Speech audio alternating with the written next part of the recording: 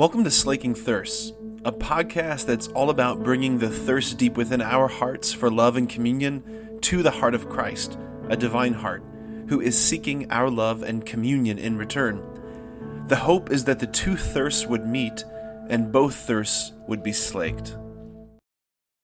So we are living through some absolutely insane times, historically speaking, what's going on in the culture, not just in our culture, but around the entire planet, around the globe. I think we can think about church history in three distinct eras. Distinct is a weird way to put it, but we'll just say three generalized eras. The first 1,000 years of the church's history, the church was wrestling with questions about the nature of Christ. Who is Christ? Like, what is a Jesus Christ? What does it mean to have a person be true God and true man, right? You had all these heresies arising. The church was answering these questions about what does it mean to say that God became flesh. So you had Christological heresies for the first 1,000 years. The second 1,000 years, the second millennium, you had the church wrestling with questions about the nature of the church. You had ecclesiological heresies. You had the schism between the East and the West in the 11th century. A few centuries after that, you had the further splintering of the church with the Protestant Reformation. So like the second 1,000 years of the church was wrestling with questions about like, what does it mean for us to be a church, right? We're in the third millennium, and I would say the questions of the third millennium aren't about Jesus, aren't about the church. They're anthropological questions about like the nature of the human person. What does it mean to be a human person? Like that's what we are living through right now. Like the rise of secularism, so like the rejection of God, the non-belief in God, the rise of secularism in the 19th and 20th centuries, they gave birth to this total loss of meaning, right? So the Enlightenment that was growing up, that was happening in Europe, the 17th, 18th centuries, these sorts of like movements in the culture were pushing God further and further out. And what that resulted in was like a whole civilization, humanity, being unable to really answer the question meaningfully anymore. Like, what does it mean to be human? What are we? Like, what is a human person? How do we thrive? And so now we're living in an era where people like don't even know what it means to be human, or we're trying to reinvent our humanity. We're trying to reinvent what it means to be human, to the point where you've got big tech Silicon Valley billionaires trying to talk about like transhumanism, saying that like the next leap in humanity is going to be this combination of humanity and like artificial intelligence and robotics and cyborgs, and like Terminator's going to like Skynet's going to go active, and like do they not watch the movies is my question. Like it always goes bad. Like it just like stop doing it. Don't do it, right? Anyway. All right. So, here's a great quote from Vatican II. When God is forgotten, the creature becomes unintelligible. And this is what we are living through. And this is humanity. This is Edvard Munch's The Scream. Like, that's humanity right now, just screaming out, who are we? So tonight, I hope you're thirsty, drinking from a fire hose. I'm the fire hose. We're going to be trying to understand how we got here. How do we get here? Like, what's the historical background? What laid the foundation for this? We're going to try to understand, like, give an answer to the question, what does it mean to be human?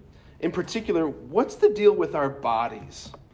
Because, man, if you miss it when it comes to the flesh, if you have a misunderstanding about the body, not only are you going to not understand Christianity, or Catholicism in particular, but Christianity entirely, right? Because we believe in the Word made flesh. We believe in the Word made flesh. The flesh really, really, really, really, really, really, really, really matters. Really, really, really matters. In fact, I got a quote to prove it from the Catechism. The flesh is the hinge of salvation. We believe in God who is creator of the flesh. We believe in the Word made flesh in order to redeem the flesh. We believe in the resurrection of the flesh, the fulfillment of both the creation and the redemption of the flesh. Flesh, right? Flesh, it's important, right? Just like again, all right, there's like another sidebar. I feel like I'm like so echoey right here. Do I sound echoey? No? Maybe it's just where I am. Okay. Just also please notice what bubbles up in your heart tonight, right? I might be pressing on some bruised places, some wounded places, some painful places. Just notice what like the Holy Spirit's bringing up in your heart. None of what I'm saying tonight is to condemn. None of what I'm going to say tonight is to point a finger or judge or any of those things. But just notice what the Holy Spirit's bubbling up is in particular about like your own relationship to your flesh.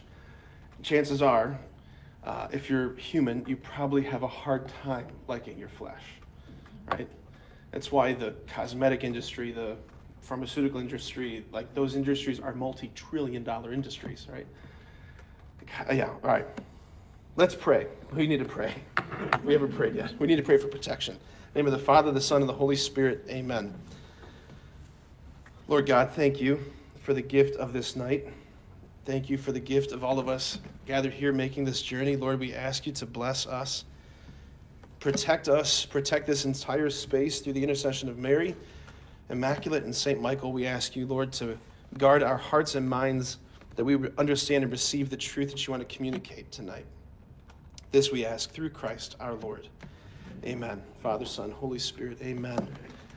So nearly all of the church's, what we would call maybe the morality hot button issues, the issues that get people riled up, I would argue to say that nearly every single one of those issues flows from people having a faulty understanding of what a human person is and what we are designed for. In other words, like how we are meant to flourish, right? You go to Home Depot, you buy a plant, and with that plant, there's going to be a little tag that tells you like how much sunlight it needs, how much water it needs, all those sorts of things, right? Like that's not because there's these bigoted botanists out there who are like, I'm going to tell you what to do with your plant. Like, no, they're just telling you like, hey, if this thing will flourish, if you want it to flourish, these are the conditions under which it's going to flourish. When it comes to the church's morality, it's saying these are the conditions under which we flourish. The church is not a killjoy. The church just simply wants sons and daughters to be totally alive and free and flourishing. So, we are experiencing, as you saw on the title slide, an eclipse of the meaning of the body, the meaning of the human body, the meaning of like being a man, being a woman. Words like man, woman, husband, wife, brother, sister, aunt, uncle, cousin, like all of those words, like those words which imply relationship, they only make sense in reference to bodies. Like what the heck's a niece versus a nephew? Why would you make that distinction if not for the body, right? Here's a great quote from my friend Christopher West. He says this: governments today, in fact, are now demanding in law that we identify every body without identifying any body. But when we identify some body without reference to his or her body, we identify quite literally no body. And the problem is we are not nobodies. Like, we are somebodies, right? If my body wasn't in this room tonight, I'm not in this room, right? I'm not a nobody. I'm a somebody. I'm a Patrick body. All right, so what's going on? What's at the root of all this? Here's where I want to start. All right, so many of you probably know that the Blessed Mother Mary, she appeared to 3 Portuguese children between May 13th and October 13th, 1917. This is the vision of Our Lady of Fatima in Portugal. Unbelievable stuff, just scratching the surface here tonight. She gave these 3 little kids what would have been known as the 3 secrets of Fatima. The first was a vision of hell, which is like, whoa, Mary, like, that girl's 6 years old, right? Like, whoa. Okay. She's like, it doesn't matter. She's got to see it. So first was a vision of hell. The second was a prophecy about another great war, the World War II, and that Russia would spread her errors throughout the world. And the third secret of Fatima was that the Holy Father would have much to suffer and would be killed. By the way, when John Paul II was the attempted assassination of his life was on May 13th, which is the feast of Our Lady of Fatima, right? Unbelievable. Ali Akka, who was the gunman, who was hired by the communists, fired the gun. He never missed a target, fired the gun, 3 shots, boom, boom, boom, right in the Holy Father's chest. Ali Akka goes running, and it was a nun whose name was Sister Lucia who tackled him.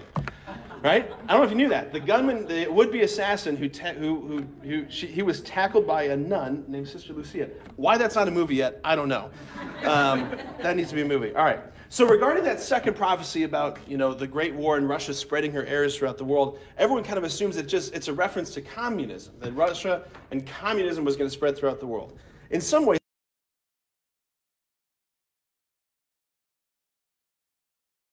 okay. In some ways, yes, and in some ways, no. So if you think back to, I don't know if you Philosophy 101 class studying Karl Marx and all these things. Karl Marx, who was the great thinker, not great, bad, demonic, evil thinker behind one of the world's worst ideas, communism, his whole notion was that the defining feature of history is class struggle, right? Class struggle.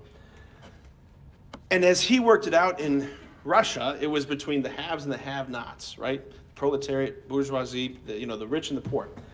But if you look at the writings of Karl Marx and Friedrich Engels, what you see there that the fundamental class struggle was not between the rich and the poor, but it was within monogamous marriage. It's within monogamous marriage. Engels writes this. I mean, you can say what you want about the guy, but man, did he have a beard.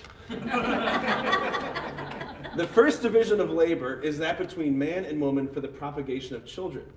Marx's theory demands the abolition of the monogamous family as the economic unit of society. They're aimed at demolishing the family. So the error that Mary was referring to was the belief that the difference between man and woman, which is an embodied difference, and the family that they create, she's saying the thought that that's got to be eliminated, that's going to spread throughout the world, right? The enemy, not Russia, not Marx, not communists, the enemy, Satan, Lucifer, he wants to attack and he wants to undermine the sexual difference. This is what we're talking about tonight. So to understand why he's going at that, right, why he's aiming all of his diabolic fury at the sexual difference, we have to understand, we have to be reminded of what is the meaning behind this in the first place. What's the meaning of the sex distinction, and more specifically, what's the meaning, what's the logos, what's the rationality between our genital difference, right? Right, what's going on there? So let's just do a little thought experiment. You're an alien from another galaxy visiting Earth, and you're going to observe it, and you see this species called humanity, and you look at all these human creatures, and you notice pretty much first of all, probably the first thing you would notice is that they come in two varieties, right? Two flavors, right? A male form and a female form. And you then would probably ask yourself, what is this difference for, right? Why are they different this way? So you study these creatures, and upon further study and reflection, you realize that these creatures, both the male version and the female version, are completely self-sufficient with respect to just about every bodily function, right? They can walk on their own, they can breathe on their own, they digest their own food, they've got their own circulatory system, locomotive system, neurological system. You got all the systems on your own. I don't need anybody else to take care of my enzymes for me. I got it, right? I'm doing it just fine. Back off, Chris. I can do it myself, right? Not touching your enzymes. Don't touch my enzymes. So they're utterly self-sufficient with respect to only one thing. There's only one thing where they're completely not self-sufficient. The male and female are radically incomplete with respect to the bodily function of reproduction. I've done this before, I won't do it tonight, but I've asked folks, I've given a talk like this before, raise your hand if you have a reproductive system. And everyone's like, yeah? You're like, no, you do not. They're like, what? No, what you have are reproductive organs. Together, the masculine and the feminine, together, that's where the reproductive system comes in. Yeah, it's the male and female together. How nice was that transition, by the way? Note the perfectly placed branches. Okay. Reproduction, like I said, of course you know this, it requires a member of the opposite sex, right? You must have the opposite and complementary genital organs for this whole dance of life to come about. That's the meaning, by the way, of the word gender. Right? Gender being all in the news, all in social media, that's the word of the day. The meaning of the word gender is your gender is determined by the genitals you have, right? The manner in which one generates the next generation. That's what your gender is, the manner in which you generate the next generation, right? You hear the root gen. It means to give life to give birth to.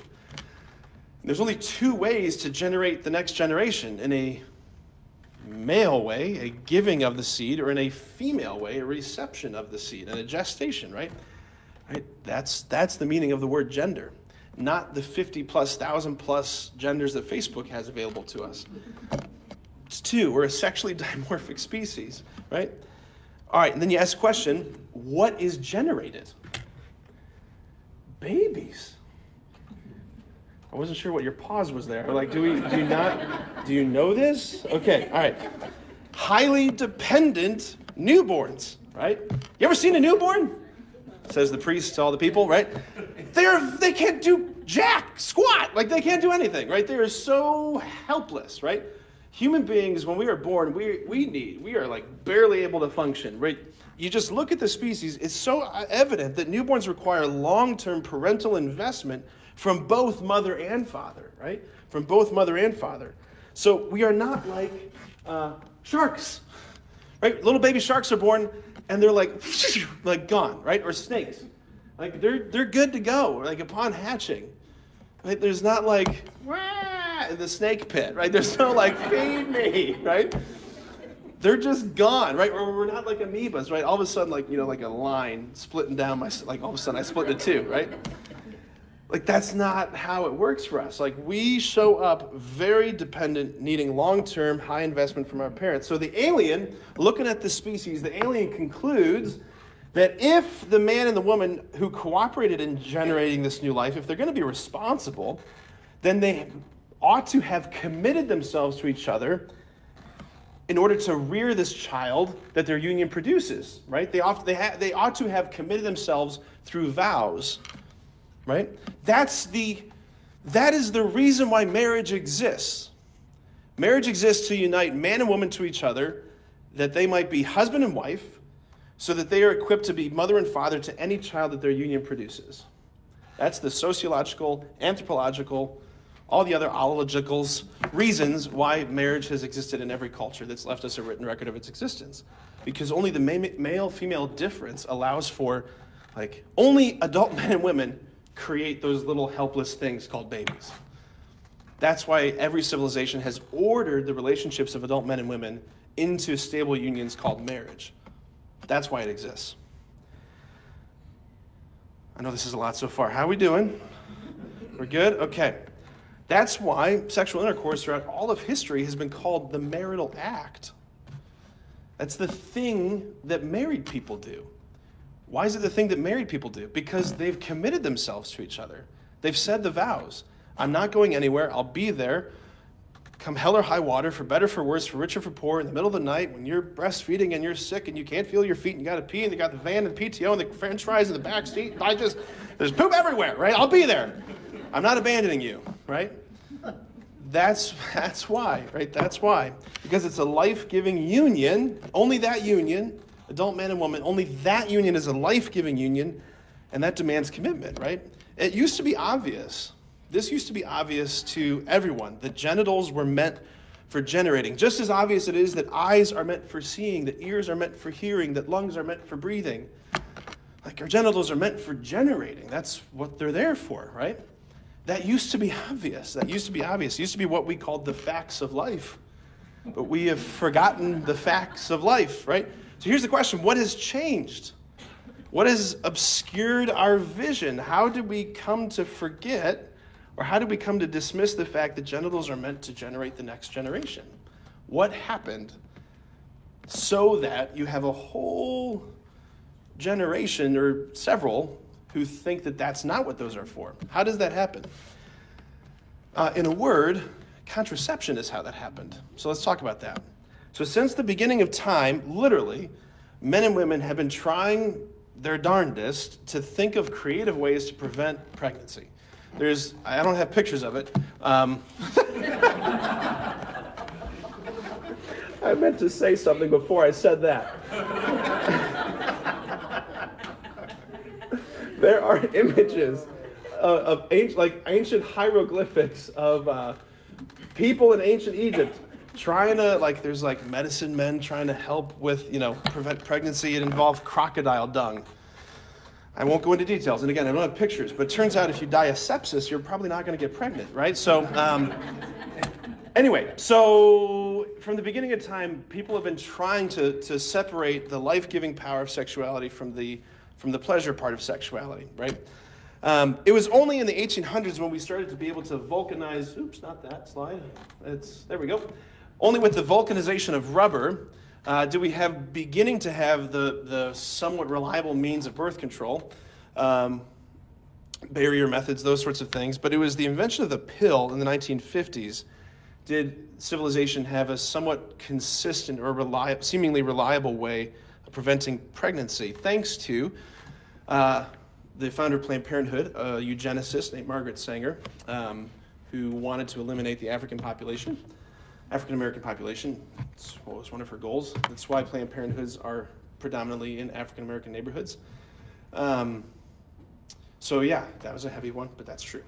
So Margaret Sanger she was a eugenicist. She studied the approach of the Third Reich, and she thought it's a lot easier to get rid of a population if you prevent them from being born than it is from loading them in rail cars and killing them after they're born. So her, along with another unethical biologist and chemist named Gregory Pincus, they developed the first birth control pill. There's so much more we could talk about that, but believe it or not, I don't have the time tonight to get into that. So at the turn of the 20th century, contraception in all of its forms was not only just like frowned upon, it was illegal in this country. All of its forms, it was illegal. The Comstock laws. Up until 1930, every single Christian denomination, yes, contraception, yeah. Up until 1930, every single Christian denomination, not just Catholics, every single Christian denomination was united in their opposition to contraception. Until the Anglican Church, in a conference in Lambeth, England, said that for very, very rare circumstances, it might be maybe possible for married couples to maybe use contraception. Why do they say that? Well, because it was the 1930s. The world, life was hard, and people were having big families, and big families were hard. And guess what? You just got through a world war, and there were no more men. The men of Europe were dead. They were basically all dead. And so you had all of these mothers trying to raise children. It was just so burdensome and painful and difficult. So the Anglican Church, they cracked the door open. It was not based on philosophical arguments, but just simply life was really hard. So they cracked this door open, and then nearly overnight, every other mainline Protestant church fell in line behind the Anglicans, saying, yeah, this is okay. And what became a very small permission at the beginning became the norm throughout all of Christianity, leading to major pressure being applied to the Catholic Church. Will the Catholic Church change its teaching, right? That curmudgeon in Rome, will he change his mind, right? So let's fast forward. It's around the year 1962. The biggest meeting in human history happens, called the Second Vatican Council. How would you like to attend that meeting? How did they do it? Meetings of 10 people, I'm like, oh, there's too many cooks in the kitchen. This is absolutely miserable, right? Anybody make a motion? Does anybody speak the same language? No? Okay. And apparently they all still had to wear the same outfit, I guess. Anyway. So the biggest meeting in world history, the Second Vatican Council, was called in 1962 by Pope John the 23rd, Pope St. John the 23rd. The idea of the council was that it was meant to look at the church's approach to the modern world, right? The church kind of had, in some ways, forgotten her mission of bearing the light to the world, right? So the idea was, the great image of the church I love is the image of the bark of Peter, right? This big boat, kind of like Noah's Ark. The point of the ark was to preserve life aboard the ark so that when the floodwaters receded, you would open the doors and flood the world with the life that was in the ark. That's the goal of the church. The church floating on the sea of history is meant to flood the world with what we have inside the church. Kind of what happened in some ways, and again, this is another talk for another night, is a lot of the world flooded into the church. Kind of we got it backwards. But 1962, the vision of Pope John the 23rd was to call this council to figure out how the church can be better equipped to bring the light of the gospel into the world. So this was shortly after, 1962, this was shortly after the sort of mainstream of the birth control pill coming on the scene. And there were all of these questions about it, right? Like, is this...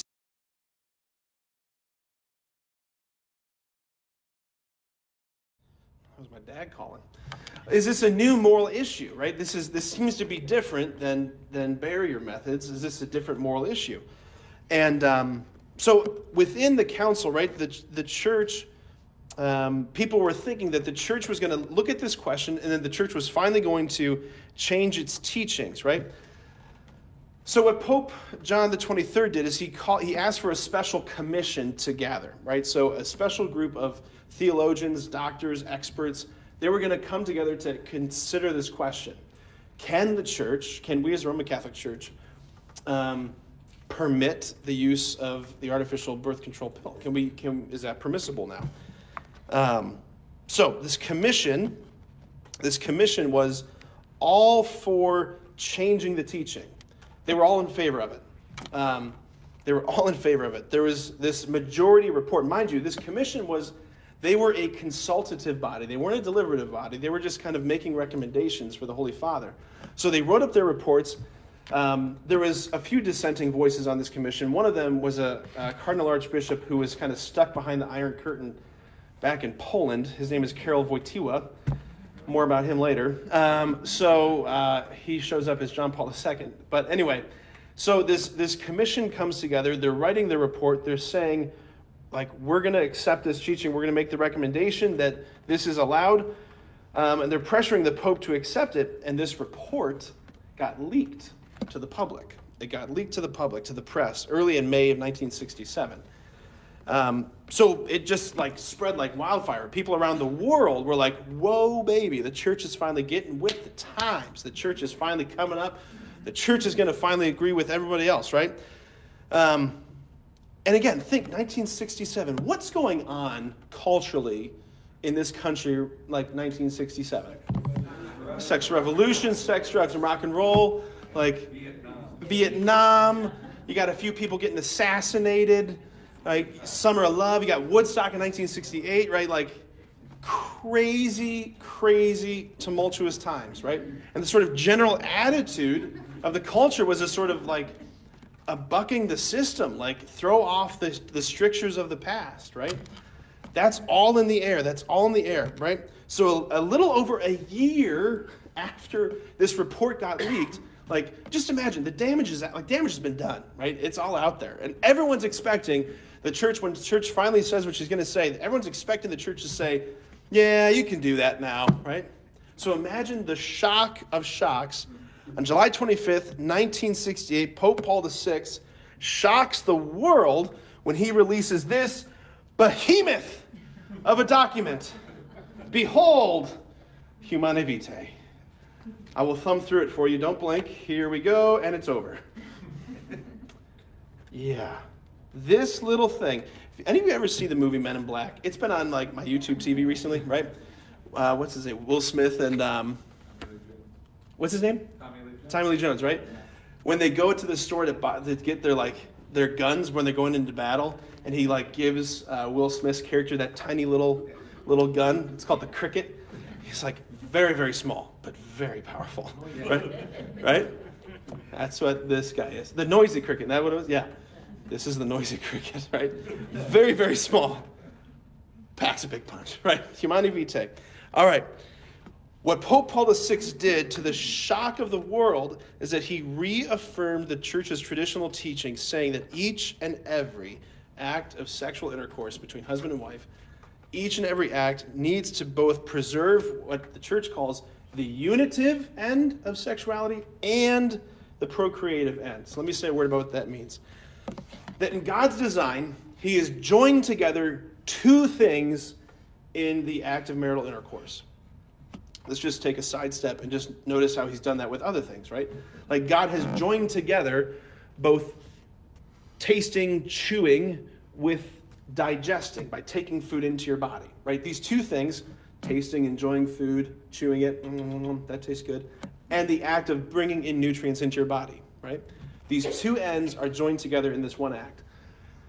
What the Pope has said was that every act of intercourse needs to preserve the capacity for this act to unite a couple together. So it's bonding. There's no more bonding thing that a married couple can do than this. It's bonding. And it's also the life-giving act, right? This is how life enters the world, right? Like God could have set it up otherwise. Just let's think about that, right? He could have made it so that a person gets pregnant when you do a cool handshake with somebody, right? You learn when you're 13, 14, your mom takes you out, I'm going to give you the talk about the handshake. You're like, I don't want to know about the handshake. Right? But he didn't do it that way, right? He joined together the love-making act with the life-giving act, right? Those two ends go together. And he's saying every time, they need to be held together to preserve the integrity of the act and to preserve the integrity of the persons performing the act, right? We can see that it's like what the world was wanting. We want the unitive, but we don't want the procreative. We want this end of sexual intimacy, but not the consequences that it brings. Think about it with our food digestion thing. What if someone's like, I just am so sick of chewing food. I am so exhausted with it. I get food in my beard, it's stuck in my teeth, I hate brushing my teeth. You know what, doctor, just put in a feeding tube. I'm just sick of eating, I'll just put it in straight to my stomach. Right, bypass my whole mouth. We all can see that's you ought not do that. Yeah. Have you seen The Hunger Games? Because I think what they tried to do was they drank something with engorging themselves on all this delicious food, so they had some pleasure from it, but then they would drink this green drink, and so that they wouldn't absorb any of the food, and that way they could continue to eat. Yeah. So that's kind of. Oh yeah, or even a real life example to that point, just someone who struggles with an eating disorder who eats and eats and eats and then purges, right? I want the enjoyment of the eating food, but I don't want the nutrition. We can see in both ends in those, there's something distorted about that. Or flip the unitive and procreative. Think about the TV show The Handmaid's Tale, right? You've got people I don't want any bonding with you. I just want to use you to procreate, to gestate a baby in you. I don't want any relationship. I just want to use you. We can see readily that no. That's there's something very disordered there, right? There's something distorted there. Meaning against the order that God has put in place, right? All right, so 1968, the noisy cricket drops on the world. Everyone goes berserk. And a lot, obviously, it happened in the year between 67 and 68 when the report got leaked. And the day that this was released, on the steps of, I meant to show you this. Oh, gosh, this is so good. Back, okay.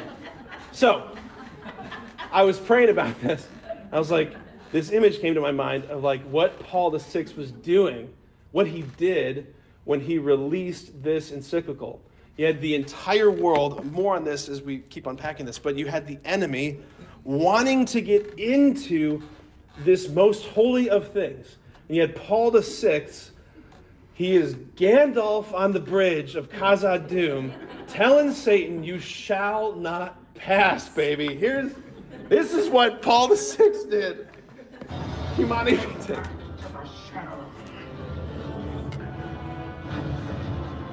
Oh, it's so good.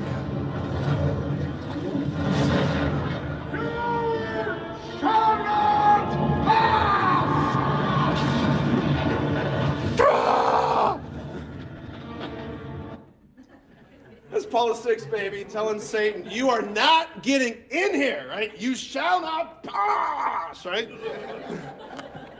So awesome. So awesome. Okay. So like I said, the day that Humani Vitae dropped, on the steps of Catholic University of America, Father Charles Curran, that bloke right there, he was ready with a press conference to tell the world, you do not have to listen to this. This is based on a faulty understanding of natural law. Catholics, you do not have to follow what the church says, is what he said. And dissent spread like wildfire. This teaching, this document, honestly, I think more than any other of our church's teachings, is the most rejected, the most vilified, and arguably the most ignored of the church's teachings.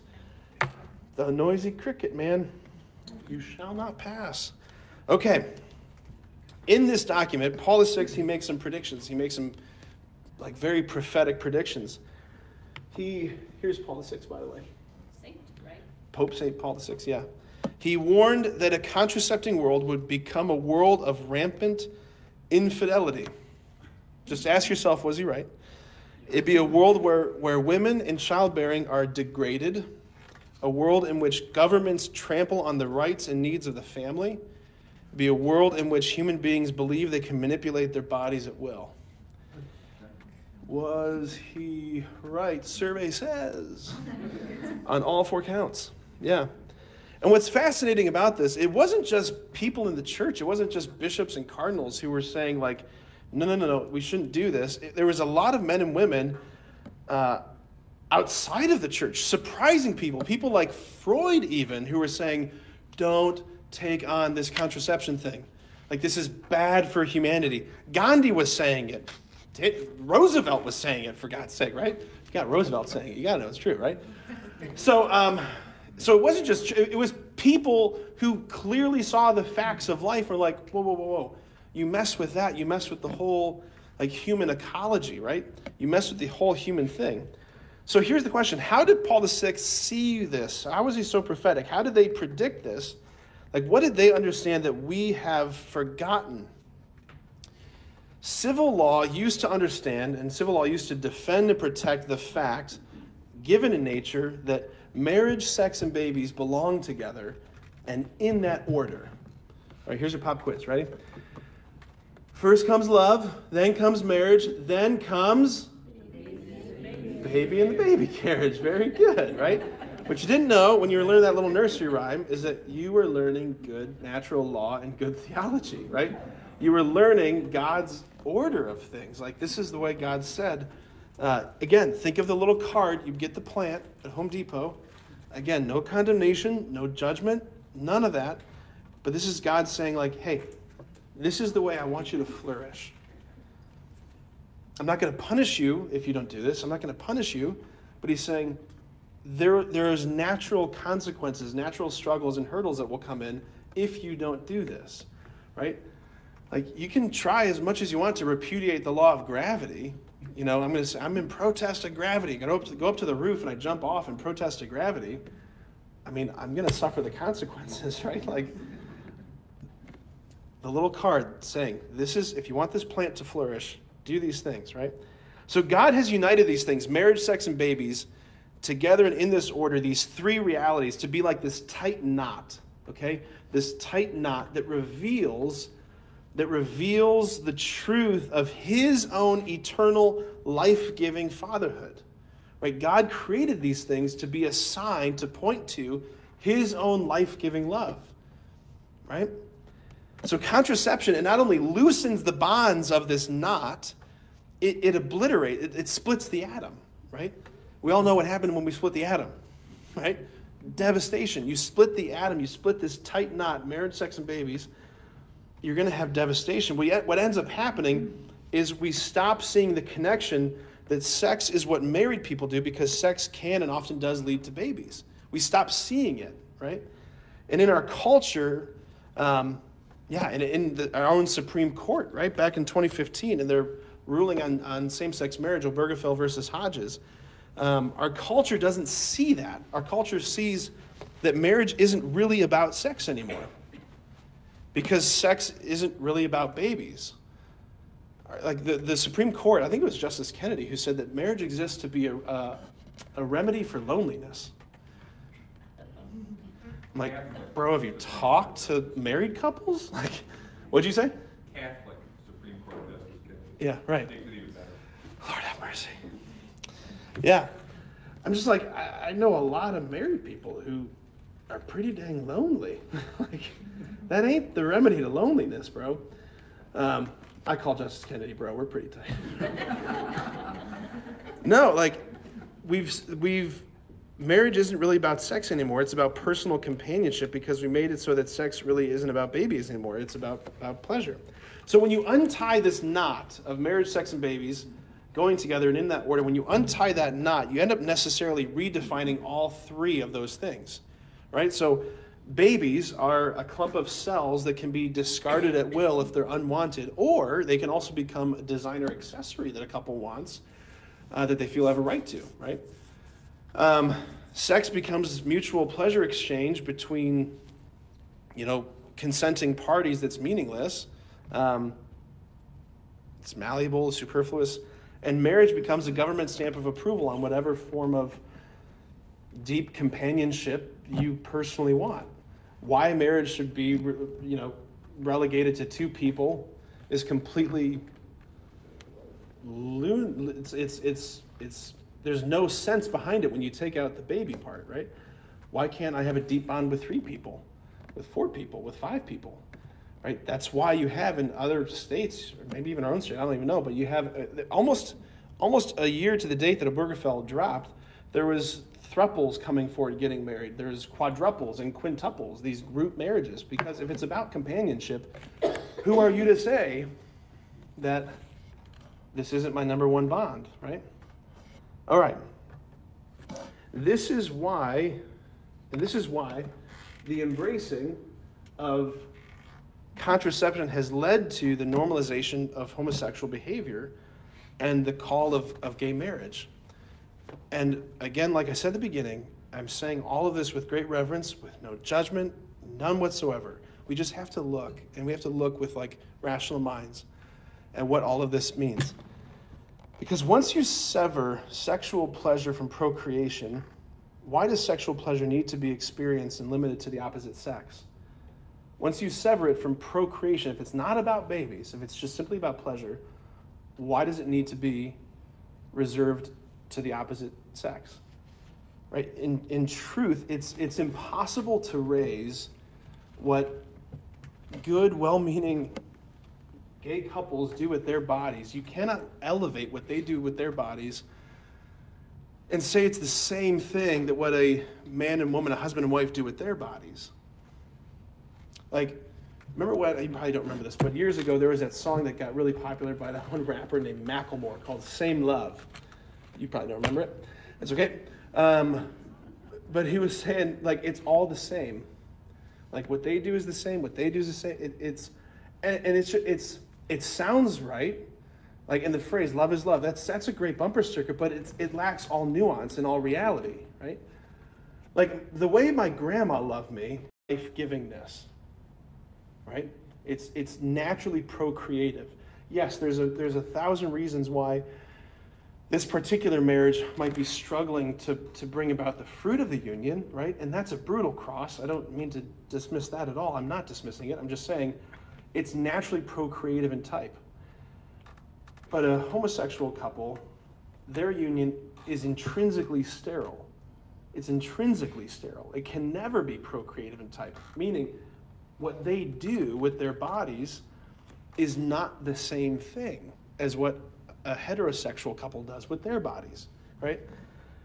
Here's the thing, but it is possible for an adult sexual relationship, a husband and wife, it's possible for them to do with their genitals in marriage what a same-sex couple does with theirs, meaning they can engage in sterile sex. Back to the point of contraception. So when married couples claim a right to have sterile sex, it's only a matter of time when couples who have naturally sterile sex claim a right to marriage. See how this is the world that we're living in. This is what's happened. Again, these are not the enemy. These are wonderful people. This is not the enemy. The church teaches. There's 3 paragraphs in the Catechism on homosexuality. 2 of the 3 are about we need to love these people. You defend their dignity. But we have to also recognize there's a difference. There's a difference. Pope Benedict, before he was Pope Benedict, back in 1984, he was still Joseph Ratzinger, he said this. He said, hang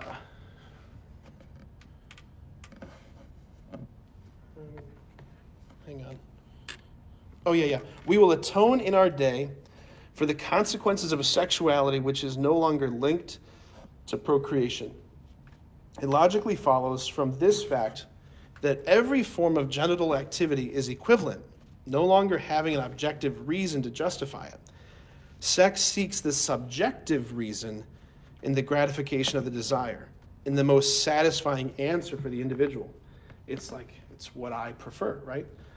He says, in turn, he observed that everyone becomes free to give to his personal libido, like his own personal desire, the content considered suitable for himself. This is what I prefer, right? Hence, it naturally follows that all forms of sexual gratification are transformed into the rights of the individual. People end up demanding the right of escaping from the slavery of nature, demanding the right to be male or female at one's will or pleasure. This is 1984. So, again, who can deny that this is the world that we're living in? This is a world where we see just this total eclipse of the body. The enemy doesn't want us to understand our bodies. Because again, the flesh is the hinge of salvation. Flesh is the hinge of salvation. All right, but the plot thickens. You ready for more? Can you handle more? Are we doing okay? I told you, this is going to be a heavy night. All right, the plot thickens. So, soon after, there he is, soon after Pope Paul VI died, he died in August 1978, Cardinal Karol Wojtyła, the Cardinal Archbishop of Krakow, came to Rome with all the other cardinal electors to elect the new pope with the conclave, the first conclave of 1978. So, Karol Wojtyła brought with him a lengthy handwritten manuscript that he had been prayerfully working on for about 4 years.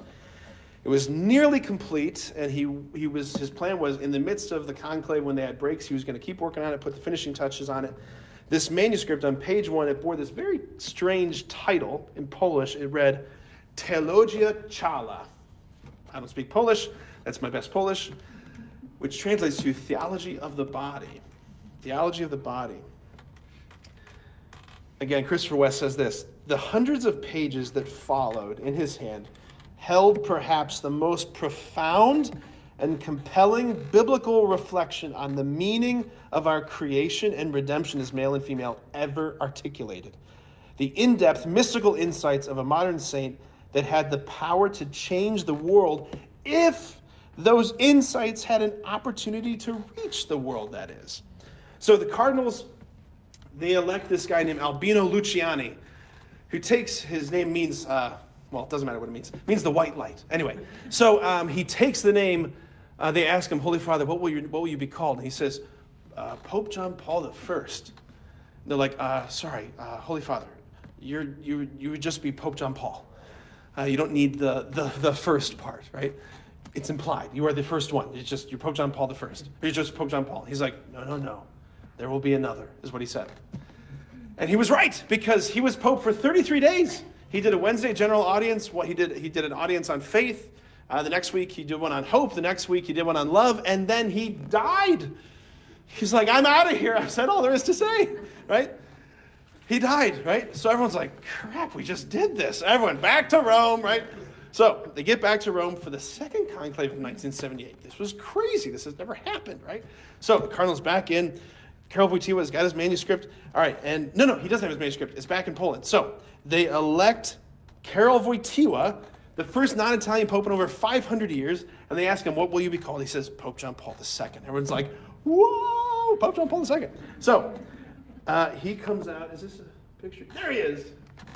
Do not be afraid. Open wide. You want to see this? You can watch it on YouTube. His coming out of the loggia, he has some like Italian grammatical errors. Everyone's like, we love him. He's so great. Anyway, my impression of him, I always turn him into the Count from Sesame Street. Do not be afraid. One encyclical. Ha, ha, ha. 2 bullets from an assassin. All right. So he steps out on the loggia. He's elected Pope John Paul II. The guy, think about this, the guy who has just written who's just created the antidote to the cultural poison and chaos, becomes the Pope, right? Like, do you feel this? This is crazy. Like, God's providence is insane, right?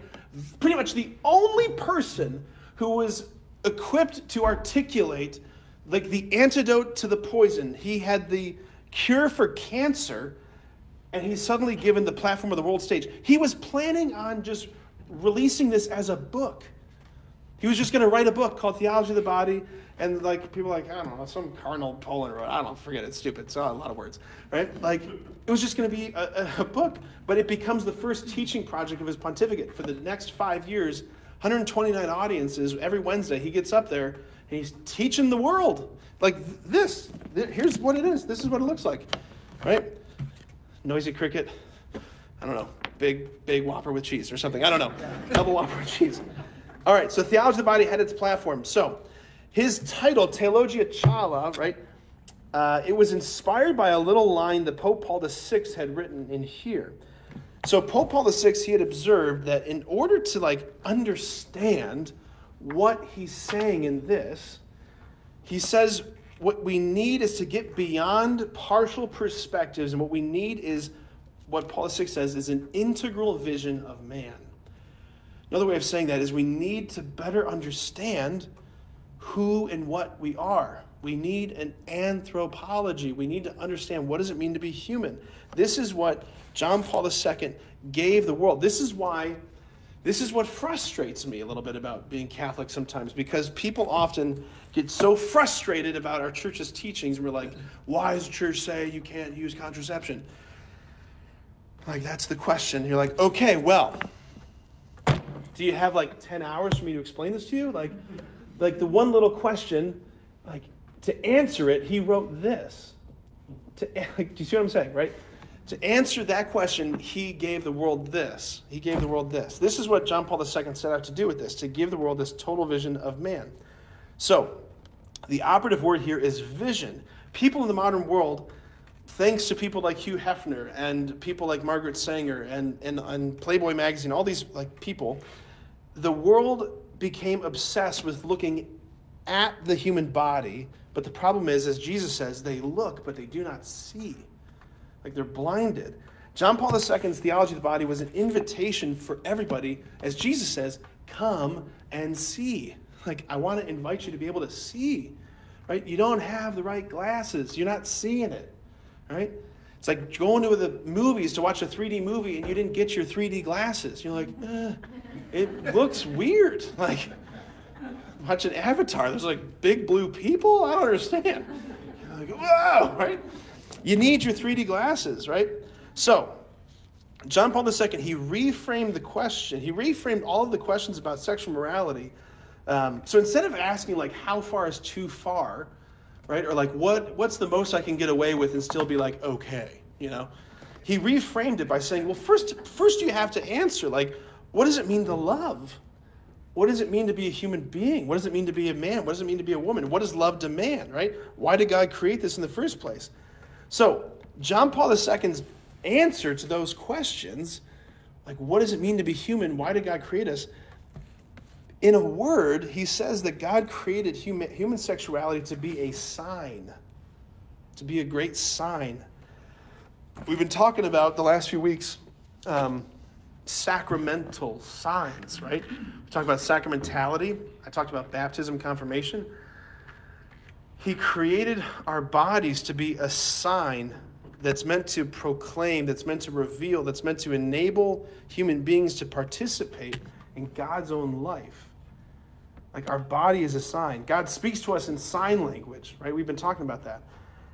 You read it in Romans 1:20, like the heavens declare the glory of God. Like, all of creation is pointing to the Creator, but the greatest sign that God made was human being. God made them male and female, made them in his own image and likeness. Like, he made us in our masculinity and femininity to become a sign, right? All right, of what?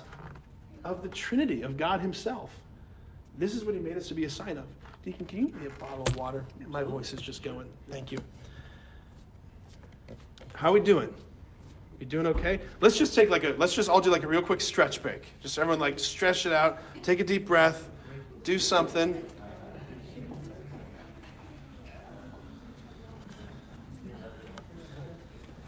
Here you go, Carl. Thank you.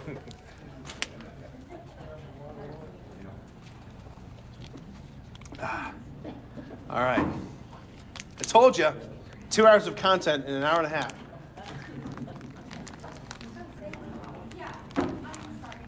Are you tracking with me? Yeah? You with me? Stephen, you with me? I'm with you. I love it. Melanie, you with me? Okay. Alex? You with me? Okay.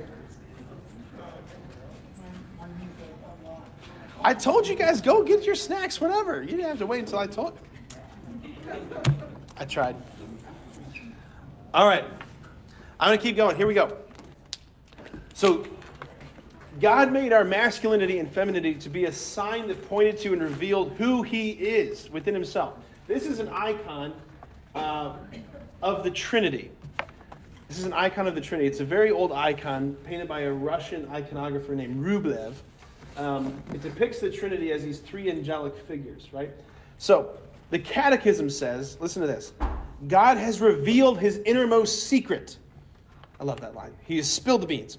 He's revealed His innermost secret. God Himself is an eternal exchange of love between Father, Son, and Holy Spirit. So, what you have here, the Trinity, from all time, we've talked about this, is an eternal exchange of love. Life and love. Endless bliss. Endless life and love. That's who and what the Trinity is, right? That's what the Trinity is. The Catechism continues. And He has destined us to share in that exchange. We are destined to be united with the very life of the Trinity. That's what heaven is, right? Heaven's not living in the same like big glory cloud room where God is. Like you got your cloud house and your cloud dog and you get your cloud mail and then God walks by. You're like, whoa, right? Like, no, that's not heaven. Heaven's being taken up. It's entering into this open space. Like this is an invitation saying, come in, enter the dance, right? That's what heaven is. Entering into union with God. He has carved this, as the Catechism says, God has revealed this. He has carved this life-giving love into our very bodies, into our masculinity and femininity, so that when the husband and wife give themselves to each other in love, that love-giving act is a life-making act, right? So when the two become one, they become so much one that 9 months later they have to give it a name because they're 3 in 1, right? Much like our God is 3 in 1. What you're meant to see in the family is the earthly sign, the earthly image of the Trinity. That's what our humanity is. This is the thesis statement, if you will, of theology of the body. John Paul II says, the body, in fact, and only the body, is capable of making visible what is invisible, the spiritual and the divine. The body, he says, has been created to transfer into the visible reality of the world, what? The mystery hidden from eternity in God, and thus to be a sign of it. Again, what's the mystery hidden from eternity in God? I read it. I read the quote. Never mind. That God Himself is an endless exchange of life and love. Right? The body reveals that God is endless life and love. And the body is a sign of it, right? He's written this into our spousal love. And this is the point. Here's the point. If we cease to understand what spousal love is on the earthly plane, the visible reality, if the sign is obscured, if we cease to understand what spousal love is, what a spouse is, what a husband is, what a wife is, then we are going to cease to understand who God is and how He wants to relate to us. You see what's at stake here, right? Like, if our masculinity and femininity is like the decoder ring, like if it's the cipher to decode the great mystery, you get rid of that, you're never going to understand the great mystery. You're never going to decode the thing. You're never going to get the prize on the back of the cereal box, right? Like, that's going to be awful. All right. This is why from the beginning of the Bible to the very end, the mysteries of creation and redemption and salvation, that whole book, the whole Bible, The whole Bible is telling this love story. That's why nuptial imagery, spousal imagery, marital imagery is over the whole thing from beginning to end. This is the story that most Christians don't have, or they've never heard. They've never heard this as like, hey, this is the interpretive key you need to understand the story, right? Back to the image of the 3D movie. Like most Christians are reading the Bible as if it's a 3D movie without their 3D glasses on. They're like, I guess I get some of it. I mean, that part is weird, and that part's really weird, but like, I get that, right? But you put these on, and you're like, what? The 2D book turns into a 3D pop-up book. Most Christians don't know the story behind all the stories. So, real quick, that's what I just want to tell you real quick. I just want to zip through basically like the very tippy tip of like John Paul II's theology of the body, right? So the Bible, like I said, the Bible is telling this love story. The Bible begins and ends with weddings. Do most Christians know that? I don't think so. Right? Like the very beginning of if you've been coming to Mass here, you know that because I've been preaching that. But the very beginning of Genesis, you have the marriage of Adam and Eve in an earthly paradise. The end of the Bible, the book of Revelation, you have the marriage of Christ, the Lamb, to the church in a heavenly paradise. Right? The first human words in Scripture are Adam waking up, looking at the newly formed body of his bride Eve, saying like, whoa, man. That's why I called her woman. I'm just kidding. Just kidding. Just make sure you're awake. Okay. He looked at her and said, this one at last is bone of my bones and flesh of my flesh. This one shall be called woman. The last human words in Scripture, it's the bride in heaven crying out to the bridegroom saying, come, Lord Jesus. It's a longing for the consummation of the marriage of the Lamb, right? Like those are like, what? Like, yes. All throughout the Old Testament, like over and over again, the prophets, when they talk about Israel's idolatry, so that when they worship false gods, the prophets say, you have been like an adulterous wife. You've been cheating on the Lord, is what they say. They connect idolatry with adultery. They connect these things. All throughout the Old Testament, the images of Yahweh as the Creator, as the Lord, he's described as a bridegroom. As a young man marries a virgin, so shall your builder marry you. As a bridegroom rejoices in his bride, so shall your God rejoice in you. That's Isaiah. Whew. How does a bridegroom rejoice in his bride? Like that's what the Scriptures are saying. You look to the very center of the Bible, the book, the Song of Songs, it's essentially love poetry. It's the only book in the Bible that doesn't mention the name of God. And yet, the rabbis of ancient Israel, they said all of Scripture is holy, but the Song of Songs is the holy of holies. It's the holiest of the books of the Bible. Why? Because that book, above all others, is articulating the relationship between God and Israel, between God and the soul. This is steamy stuff.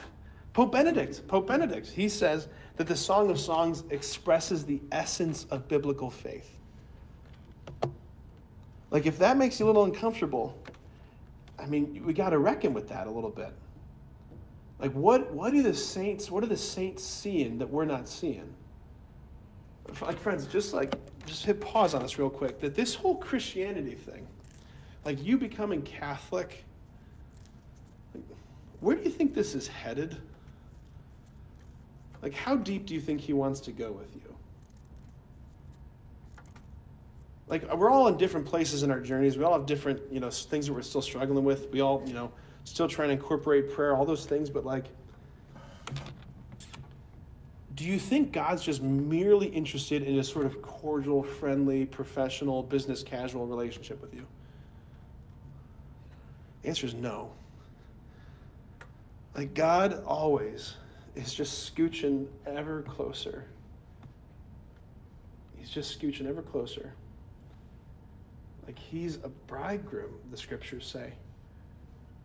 He's this hunter, he's this lover, he's wild. The book of Hebrews describes God as an unquenchable fire. What? He says when we come to Mass, you've drawn near to Mount Zion, to the to the fiery furnace of God's own heart. Like, that's who our God is. Like, y'all, this isn't about just like getting friendly, getting cordial. Buddy Jesus, let's just go be pals. The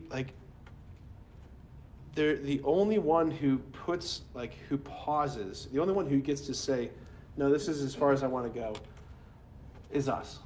We're the only limiting principle to the depth that God wants to go with us. All right. Pope Benedict, Song of Songs, expresses the essence of biblical faith. He wants all the way in. He wants all the way in. He wants all the way in. And this is written, this is the story behind the whole story in the entire Bible. Beginning in Genesis, right? In the beginning, right? When God made everything, he, like, by the sheer power of his word, and then when he pauses and says, let us make man in our image after our likeness. Human being is the only creature that says, let us make man in our image. Right? Who's the us that's speaking there? Who's creating? Who's saying it? The Trinity. Right? That's like the three persons of the Trinity saying, let us make man in our image. Right? So the human person, male and female, is the image of God in our masculinity and femininity, right? In our capacity to relate to each other. So God makes them in this way, right?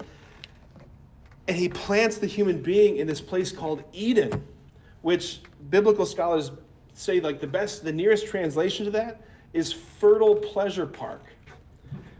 Yeah, take that in for a second. You'd be like, why did we leave this Eden place, right? Like, fallen world. Like, this is not the fertile pleasure park, right?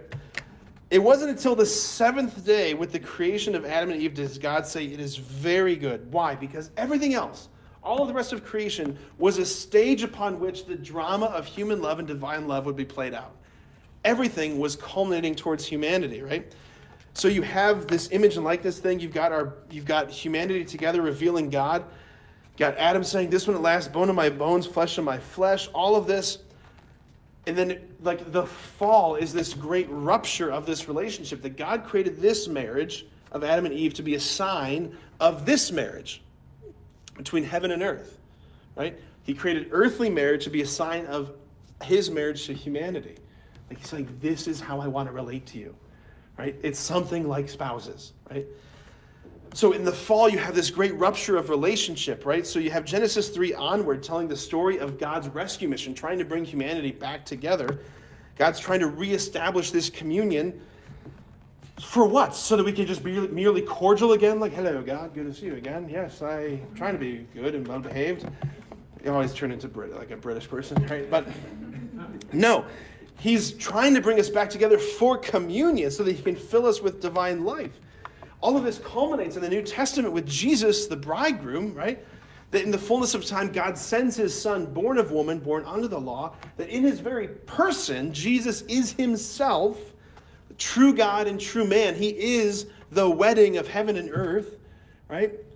His very first miracle, we just heard it the other day, was where? At a wedding feast, right? Doing the job of a bridegroom, providing the wine, right?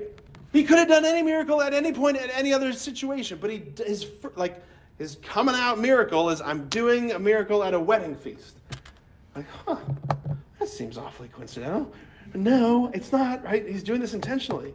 All throughout his ministry, he's like referring to himself as the bridegroom. He says enigmatic things like, when the Pharisees are like, hey, why do your disciples keep eating on the Sabbath? He says, can the wedding guests fast when they're with the bridegroom? He's pointing to himself, right? He looks at John the Baptist. He says he's the friend of the bridegroom. In other words, he's like the best man. When Jesus has that encounter with the Samaritan woman at the well, because we don't read the scriptures through first century Jewish ears and eyes, what we miss is, if you were a Jew in Jesus' day and you heard someone telling a story about there's this girl at a well and then this foreign guy comes and talks to her at a well, if you heard that story, the next thing you would assume is, well, did they get married? Reason being, all throughout the Old Testament, there's this like pattern that emerges. Girl at the well, foreign guy comes to the well, they get married. You had Jacob. Where does Jacob meet his wife? At a well. You had Moses. Where does Moses meet his wife Zipporah? at a well. Okay? Like, it's a pattern, right? So you got Jesus talking to this woman who's been with 6 guys, okay? If you're looking at the Bible, what's the number? Let's see if we can test your knowledge. What's the number of perfection in the Bible? 7. What's the number of imperfection in the Bible? 6. What's the mark of the beast in the book of Revelation? 6, right? In Hebrew, there was no superlative tense. There was no way of saying like the holiest. The way you would say something is the holiest is you would say it 3 times. You would say holy, holy, holy. So what are we saying at Mass? We're going holy, holy, holy. We're saying, God, you are the holiest. The enemy is marked by 666, meaning you are the imperfectest. You are the worstest, right? Like you are the evilest, right? Okay, so here she is. She's been with 6 guys, right? And then Jesus says, and the one you're with right now is not yet your husband. Who's she with right now? Who's she talking to? And he's lucky number 7, right? He's saying, I'm the bridegroom you're looking for. You've been looking for love in all the wrong places, looking for love in too many faces. Thanks for playing, right? That's what's going on. You get Jesus coming to the Last Supper, and he says to his disciples, this is the cup of my covenant given for you. That's the formula that a young Jewish boy would take when he wanted to get betrothed to his girlfriend in the ancient world. He would present her with a cup of wine and say, this is the cup of my covenant. The Passover, the Last Supper, was a betrothal scene. Jesus is saying with his words, like, I'm giving myself to you. And then what he did with his words, handed over his body, handed over his blood, he literally does the next day on the cross. Right? In the ancient Jewish world, on the day of a bridegroom's wedding, he would be dressed in this seamless linen garment called a chiton. You know, there's one word that John uses to describe Jesus' garment in the Gospel of John. A seamless linen garment. A chiton. You know what the bridegroom would wear on the day of his wedding on his head? A crown. You know what he would have in his hand, marching towards his wedding? A staff. Hello. John is saying, behold the bridegroom. Behold the bridegroom, right? Jesus, upon the cross, as he's giving up his spirit, it says in the Greek, well, we hear in English, it is finished. It is finished. When St. Jerome translated that from the Greek into the Latin, St. Jerome, who translated the Bible, he translated tetelestai into the Latin consummatum est. It is consummated. The dying breath of the bridegroom on the cross is, it is consummated. Where do we, what's another context in which we hear the word consummated? Marriage. After the husband and wife say their vows to each other on the day of their wedding, they're not yet fully married until they've consummated their marriage. In other words, the words they've spoken with their vows, they have to speak with their bodies. What he said the night before, this is my body given for you. This is my blood poured out for you. He's doing it. The marriage between heaven and earth is consummated. This is a lot, y'all, right? Yeah. Okay, there's more. There's more. We've got like 13 minutes. He's lanced in the side upon his death to make sure he's dead, and blood and water flows out, right? We talked about this last time, the blood and water being symbols of baptism and the Eucharist. Those are the 2 sacraments that make you part of the church. And the church is the bride of Christ. The church is the bride of Christ. So just think back to the Garden of Eden. Adam is asleep, and God removes from his side a rib and fashions from the rib what? The woman, the bride, Eve. The bride is pulled out of the side of the bridegroom. The bride is pulled out of the side of the bridegroom. It all goes together. It all goes together. On the day of Passover, the Jewish rabbis, the tradition had grown up that the rabbis would be chanting the scriptures all day long. You would hear the scriptures chanted in the air. And by about the 3 o'clock hour, they would have reached the Song of Songs in the Scriptures. So when Jesus is dying and hanging on the cross, you know what was heard in the air? The Song of Songs, the book that talks about the longing of the bride for her bridegroom. This is not all. It's just not all made up. It's all real. This is all real. The bridegroom shows us what love is. This is what he's doing. This is who Christ is. He loves us unto the end, right? This is why masculinity and femininity matter. If you don't know what a bridegroom is, if you don't know what a bride is, if you don't know what a man is, if you don't know what a woman is, none of this makes sense. Creation, salvation, redemption, none of it makes sense. All of those words are gone if they don't make sense. So Jesus upon the cross, he loves us freely, totally, faithfully, fruitfully, right? Those are the questions that get asked to a bridegroom and a bride on the day of their wedding. They come and stand before the altar, and the priest says, have you come here without coercion to give yourselves to each other freely in marriage? They say, I have. Right? You guys did it. Do you promise to be faithful to each other for as long as you both shall live? I am. Do you promise to accept children lovingly from God and to bring them up according to the law of Christ and his church? I am. These questions, they are saying, do you have the kind of love that looks like Jesus' love? Jesus who said, no one takes my life from me, I lay it down freely. Jesus who was it was a total gift of himself on the cross. He wasn't just injured. He totally gave everything away. Jesus who said, I will be with you until the end of the age. Jesus who said, I come that you might have life and have it abundantly. Right? Spouses on the altar, they promise, they say yes to these things, but what if they were to sing like someone might, all right, so let me back up.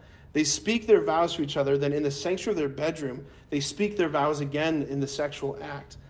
So if spouses say yes at the altar, but then they render, back to contraception, if they render their union sterile, they're saying with their bodies, I do not give myself to you. I do not want this union to be life-giving. And people could say, come on, I can commit to being open to children at the altar, but this doesn't mean that each and every act of intercourse needs to be open to life, does it? Well, that makes about as much sense as saying, I can commit to fidelity at the altar, but that doesn't mean that each and every act of sexuality has to be with my spouse, does it? That doesn't make sense, right? That's not going to work. Each and every. That was the wording in the noisy cricket that bothered the world. Each and every. That was the wording that bothered the world. Yes, each and every, because sexuality is so monumentally significant. That marriage, sex, and babies that go together in this order because this trinity of truths reveals something so much deeper. It reveals something so much deeper. Right? And the chaos, the confusion of our world, it ain't going to be fixed by politicians or policies or laws. It's going to be fixed. It's going to be healed with the truth. The truth. St. Paul, in Ephesians chapter 5, he talks about this whole reality, this great mystery, this idea that God has created marriage, family, sexuality to be a sign that points to God's love. He calls it the great mystery. You know what happens after Ephesians chapter 5? What comes after Ephesians chapter 5? Ephesians chapter 6, that's right. In Ephesians chapter 6, you know what Paul talks about? The armor of God. He says, basically, after he tells us the heart of the gospel, he says, get ready for battle. He tells us about the armor we're to put on. And you know the first thing he says? He says, gird your loins in the truth. Y'all know what your loins are? He's saying, gird them in truth. In truth. We have generations now that have been girding their loins in lies. This is what creates the culture of death, right? So back to that image of Fatima. So Jacinta and Francesco Marto, they were brother and sister.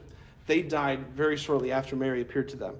But Lucia, their cousin, Lucia dos Santos, she lived to a ripe old age. She was a nun. She was in her 90s, I think, when she died. I think it was 2005, when she died, yeah. Man, long. That's a full life. Anyway,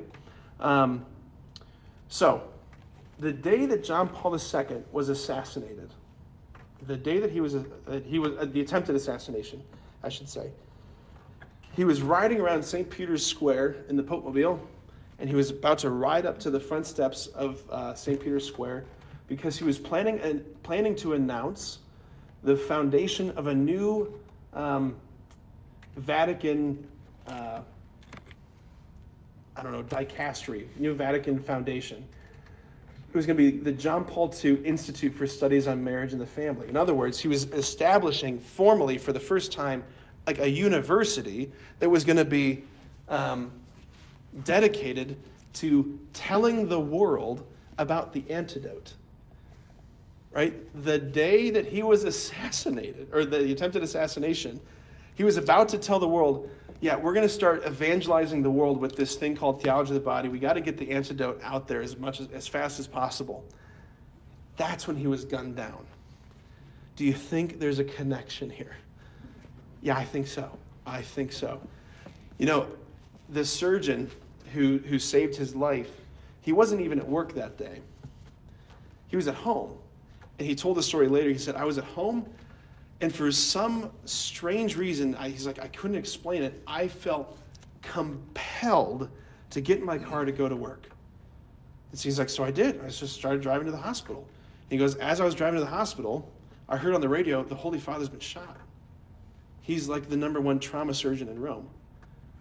This drive that should have taken about 35 minutes, inexplicably, because of traffic, green lights, all those things, took him 13 minutes. He gets to the hospital, tons of blood. He loses tons of blood. And the surgeon says later, he says, John Paul II said, one hand fired the gun, another hand guided the bullets. How awesome is that? John Paul II took the bullet that was in his body and he put it into the crown of Our Lady of Fatima that's in St. Peter's Square, where Mary's gaze looks down on the exact spot where he was shot. So that Sister Lucia, the one who was the visionary Fatima, she was contacted by a guy named Cardinal Caffarra, who was the founder of, John Paul II had appointed him to be the founding president of this Institute on Studies of Marriage and the Family. And he was having a hard time, a real hard go of it. And he asked her for advice, and she said, my brother,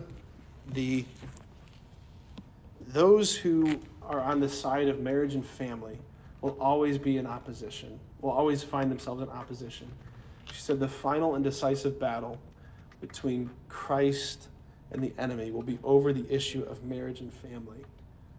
Marriage and family. Again, why? Because the enemy wants to get into, let's just put it this way, he wants to get into the womb. He hates life. He hates life. You look at the book of Revelation, where is the dragon? The dragon is right there as the woman is wailing in labor pains, giving birth. It says the enemy's right there to consume the life. That's what's going on. The enemy hates our life-giving power because he hates Mary, he hates her womb, he hates all these things. He hates our masculinity, he hates our femininity, he hates our bodies. The final battle is over our flesh. He wants us to hate our flesh and destroy our flesh, sterilize our flesh, all of that. That's what he wants. But the truth, Mary promised to those same kids in Fatima. She said, in the end, my immaculate heart will triumph. She said, my immaculate heart will triumph. So when it seems the darkest, right, and things are seeming pretty dark, right? Like it's getting kind of dark. I think we're coming towards like the final lapse of the sexual revolution. I think right now, you've heard me say this before, I think the enemy, Mary's got her foot on the enemy's neck, on that serpent's neck, and the serpent's tail is just whipping furiously because he's just ticked off, right? Someone right before they like suffocate to death, their final gasping breaths are violent and crazy. That's what's going on, right? He knows he loses. That's why he's so pissed. He knows he loses. Mary's already destroyed him. Jesus, through her, is already, which is awesome. With 1 minute to spare, let's pray. Father, Son, and Holy Spirit, amen. Lord God, you promise us that in the end, Mary's immaculate heart will triumph. So, Blessed Mother, we come to you at the end of this session. And Mary, I ask you in particular to protect all of our hearts, that any wounds or any lies that might have been sown in, any doubts or judgments, Mary, through your intercession, may they be uprooted and thrown into the fire of Jesus' heart. Any truth that was sown, may it be multiplied. Jesus, help us to fall more in love with you, you who are the truth.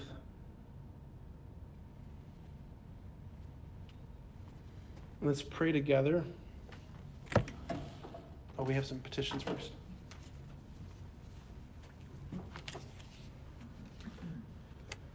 And pray for Randy Evans as he fights for his life against COVID. We pray to the Lord. Lord, hear our prayer. Let's lift up all of the intentions that are in our hearts to our Blessed Mother as we pray together. Hail Mary, full of grace, the Lord is with thee. Blessed art thou among women, and blessed is the fruit of thy womb, Jesus. Holy Mary, Mother of God, pray for us sinners, now and at the hour of our death. Amen.